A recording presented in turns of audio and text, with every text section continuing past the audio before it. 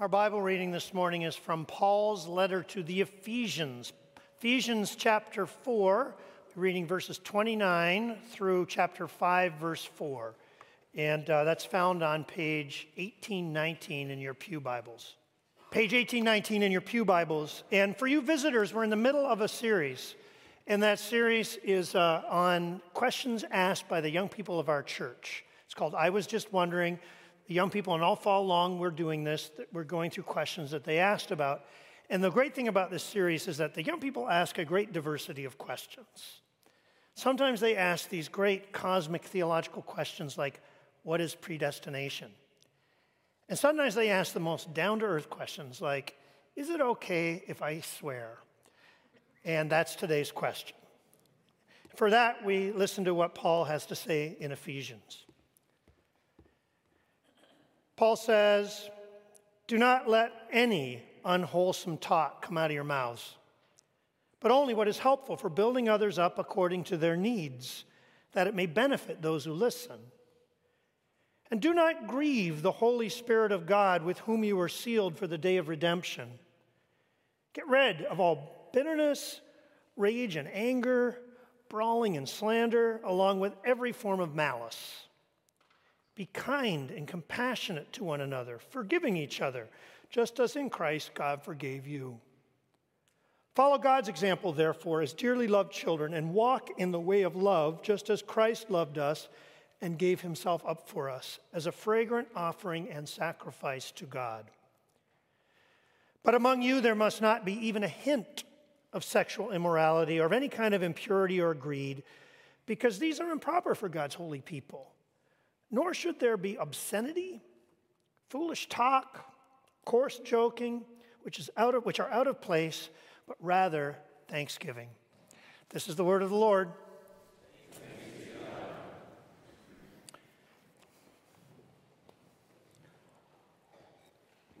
So today's topic is it ever okay for a Christian to swear? And I want to get at that topic by addressing the issue of foul language. That's the kind of swearing that I'm going to focus on. Because when we talk about swearing, we sometimes mean different things, right? Sometimes we mean, say, taking God's name in vain, right? So using the name of God or the name of Christ as an expletive or an exclamation, like OMG or whatever, okay? And we all know about that, and I think I'm not going to talk about that today. That's an important thing to talk about, but I think we all agree that that's wrong, and I think we all try to avoid it. Instead, I want to talk about what we might call foul language or coarse language, those kinds of words that people sometimes pepper their conversation with, those four-letter words and their derivatives, okay?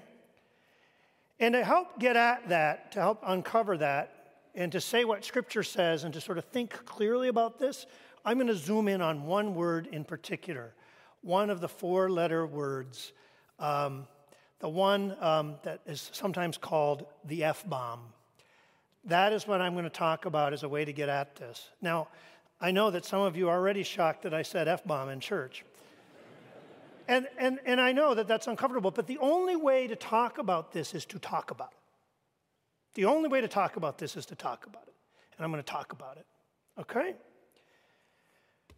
When I was a kid in Christian elementary school in Kingston, Ontario, I went to a Christian school from K to 8. And it was a nice, small school, 120 kids. And so we all kind of knew each other's business, which means we kept track of each other.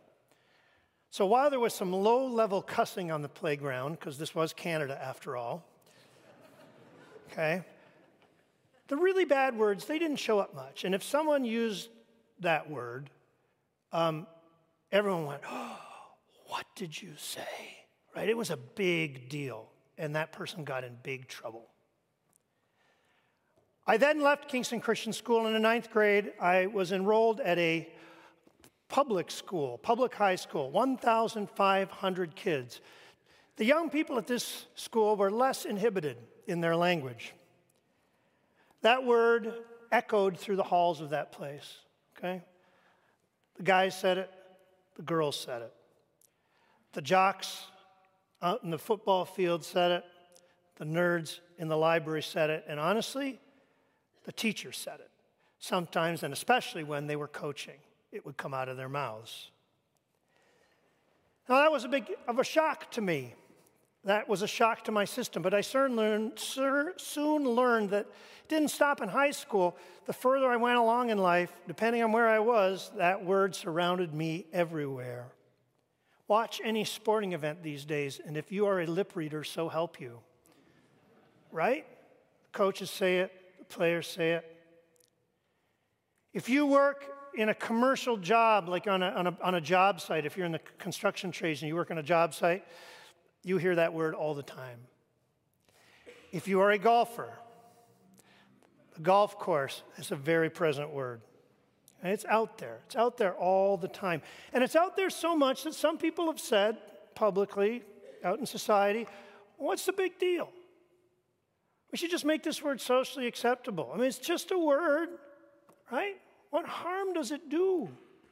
Just a little bit of air coming across our vocal cords. Does it really hurt anyone? Do you remember the name George Carlin? Some of you know where I'm going with this. He used to have a very famous routine called 7 words you can't say on television. And obviously, I'm not going to go through that routine. But one of the words was this word. And he, as part of this routine, and as he talked about it, this is what he would say. This is his philosophy. He would say, these words, these bad words, they have no power. We give them power by refusing to be free and easy with them. We give them power over us, but they in and of themselves really have no power. It's just a word, said George Carlin. It's just a sound. Is that right? I don't think so. I disagree with George Carlin, and really that's what I want to talk about tonight, why I disagree with George Carlin and why I think we should care about our language. And I want to do that at several levels, and I want to start at the most obvious. Foul language is bad, and swearing of this kind, coarse language, is bad because the Bible said so, right? You heard it in the Bible passage we read. It said it twice. Ephesians 4:29. Do not let any unwholesome talk come out of your mouths, but only what is helpful. And then Ephesians 5, verse 4, a little later in the passage, nor should there be any obscenity, foolish talk, or coarse joking. Those are out of place. There should instead be thanksgiving. And there are other parts in Scripture that have the same kind of prohibitions. Colossians 3, verse 8.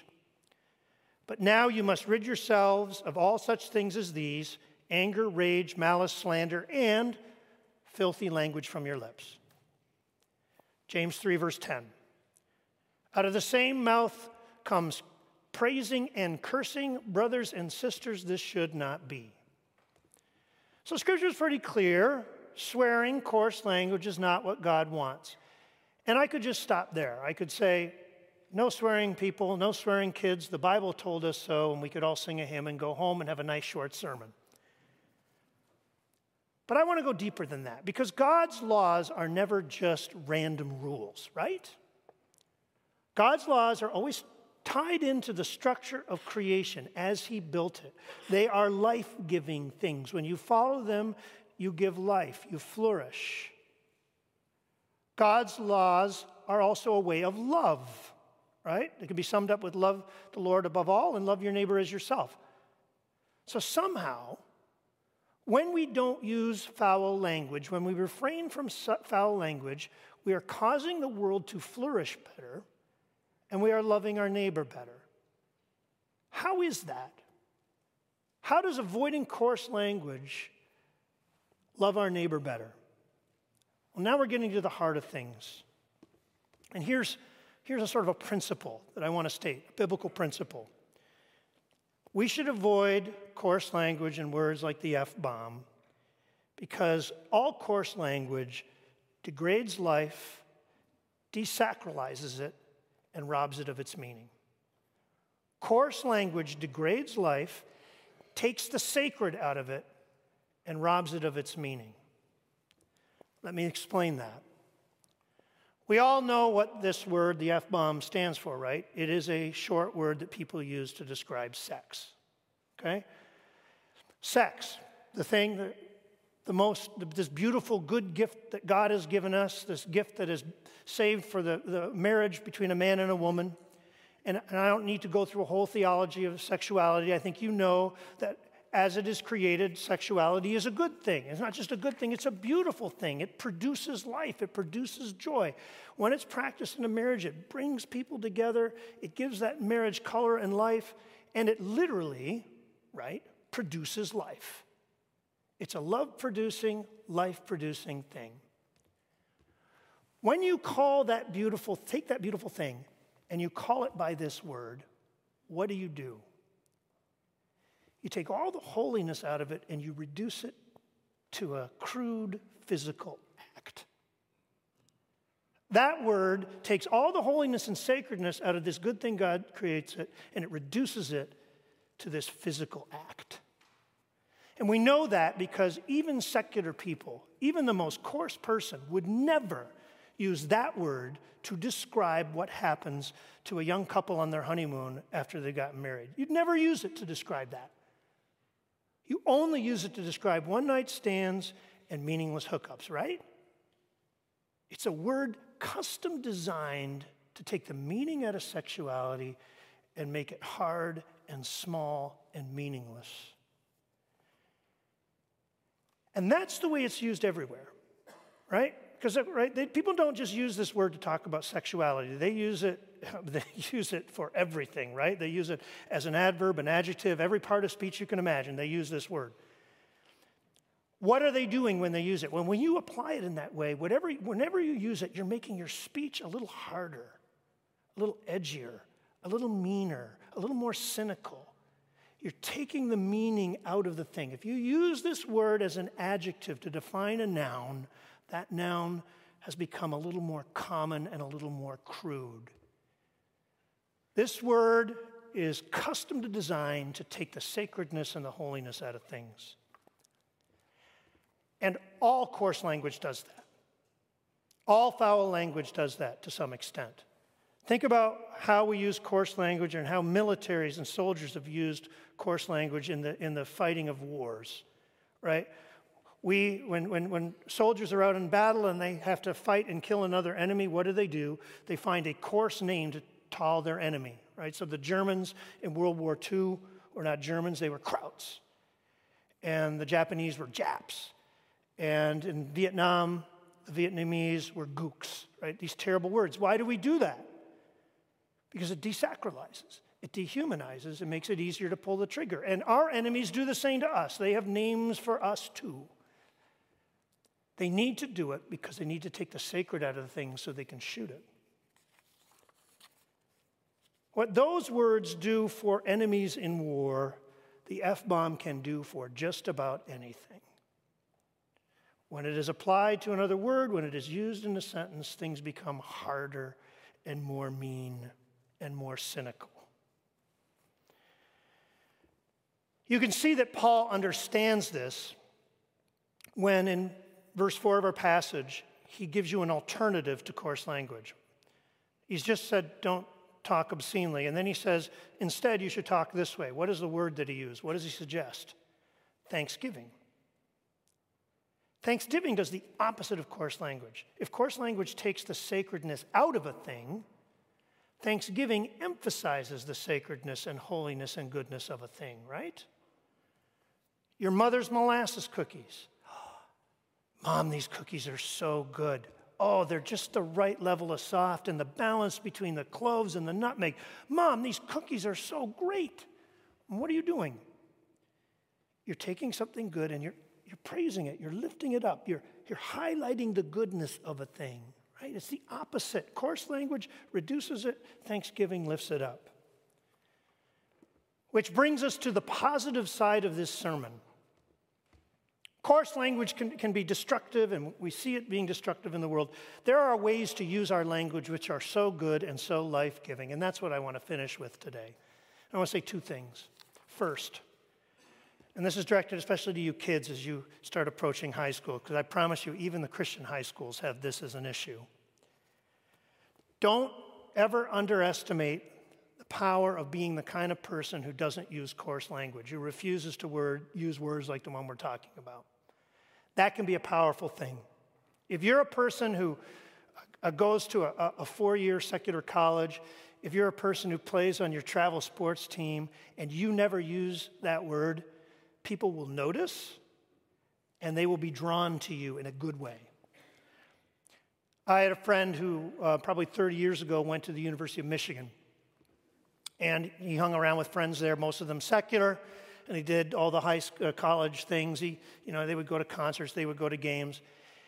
And his friends were prodigious swearers, okay? They bombed the whole campus with the F-bomb, all right? It just came out of their mouths all the time. And he loved his friends, and he laughed with them, and he did things with them, but he never used that word. Just never did. And finally, one day, one of his friends sat him down and said, "Dude, I noticed you never swear. You never say that. What is up with that? How come you don't?" And my friend very humbly said, I'm trying to be more positive with my language. And he confessed, look, as a Christian, this is who I am. And it was a really positive conversation. Because this young man, his friend, the secular guy, sensed that there was a sort of a positivity, a good energy in Scott. There's something cynical about people who always use that word, something hopeless. But in Scott, there was something positive and energetic and good and hopeful. As you go out into the world, simply by not swearing, you can make a difference. You can do something positive. Second positive thing. Remember that your words are some of the most powerful things that you have. The things that you say matter so much. Whoever said sticks and stones may break my bones, but names will never hurt me was completely wrong. I have a friend who refused to sing all through elementary school and grade school. Why? When he was in first grade, they were singing in the Christian school, singing a song, and one of the people beside him turned to him and said, "You sing funny. You're not good at singing." It was another kid. So my friend stopped singing. And he didn't sing in first grade, he didn't sing in second grade, didn't sing in third grade. He did not start singing again all the way into his 20s. Now, did my friend overreact? Sure, you can make that argument. But that's what words do to people, right? When we say those kinds of things. And we shouldn't be surprised because how did God create the world? Through speech, through words. Let there be light, and there was light. God's speech creates a world, and so does yours. When we speak as image bearers of God, our words create worlds for people. When that person said to my first grade friend, "You're a lousy singer," that person made a world for my friend. And he ended up inhabiting that world for 20 years of his life. If a father in a moment of anger says to a son, "You are useless, I'm so sick of your stuff," those words have created a world that child must inhabit. Of course, it works the other way too. If you use your words in a positive and uplifting way, you can make a place of refuge for the people you love. Your words can become a shelter, a foundation. Just think of the creative power, the life-giving power of these sentences. I love talking to you. You're such a good listener. I hope we never stop being friends. I'm proud of you, son. I see how hard you're working. You know what? I notice how hard you work at being kind to people. That's so good. I think you're beautiful. You're really talented. You could be a great scientist. Or think about in a romantic relationship what it means and what happens when one of the people in the relationship says to the other one, "I love you." Our words create places for people to live, contexts in which they understand themselves. Let me close tonight reminding you of the words that God has spoken over you, the words that he said to you, words that you live in. God says to you, I have called you by name and you are mine, so don't be afraid. God says to you, I love you so much that I sent my son to die for you. Jesus says to you, there is nothing in heaven and earth that can ever take you out of my hand. Jesus says to you, in this world you will have trouble, but take heart. I have overcome the world. I don't know about you, but those words are the house that I live in. And every single morning of my life, I go into that house and I take a deep breath and I let those words fill me so that I can go out into the world and be a person who by my words and my works can give testimony to the one who is the Word made flesh, Jesus my Lord and your Lord too. Amen.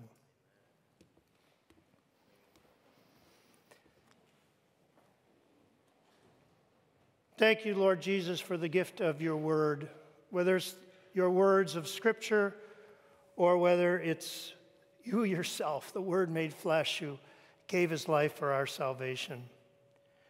Lord, we pray that as we come into this place, we may take refuge in your good news, that your good news may become our house so that we can go out into the world and be people who speak words and do things that give glory to you. In Christ's name we pray. Amen.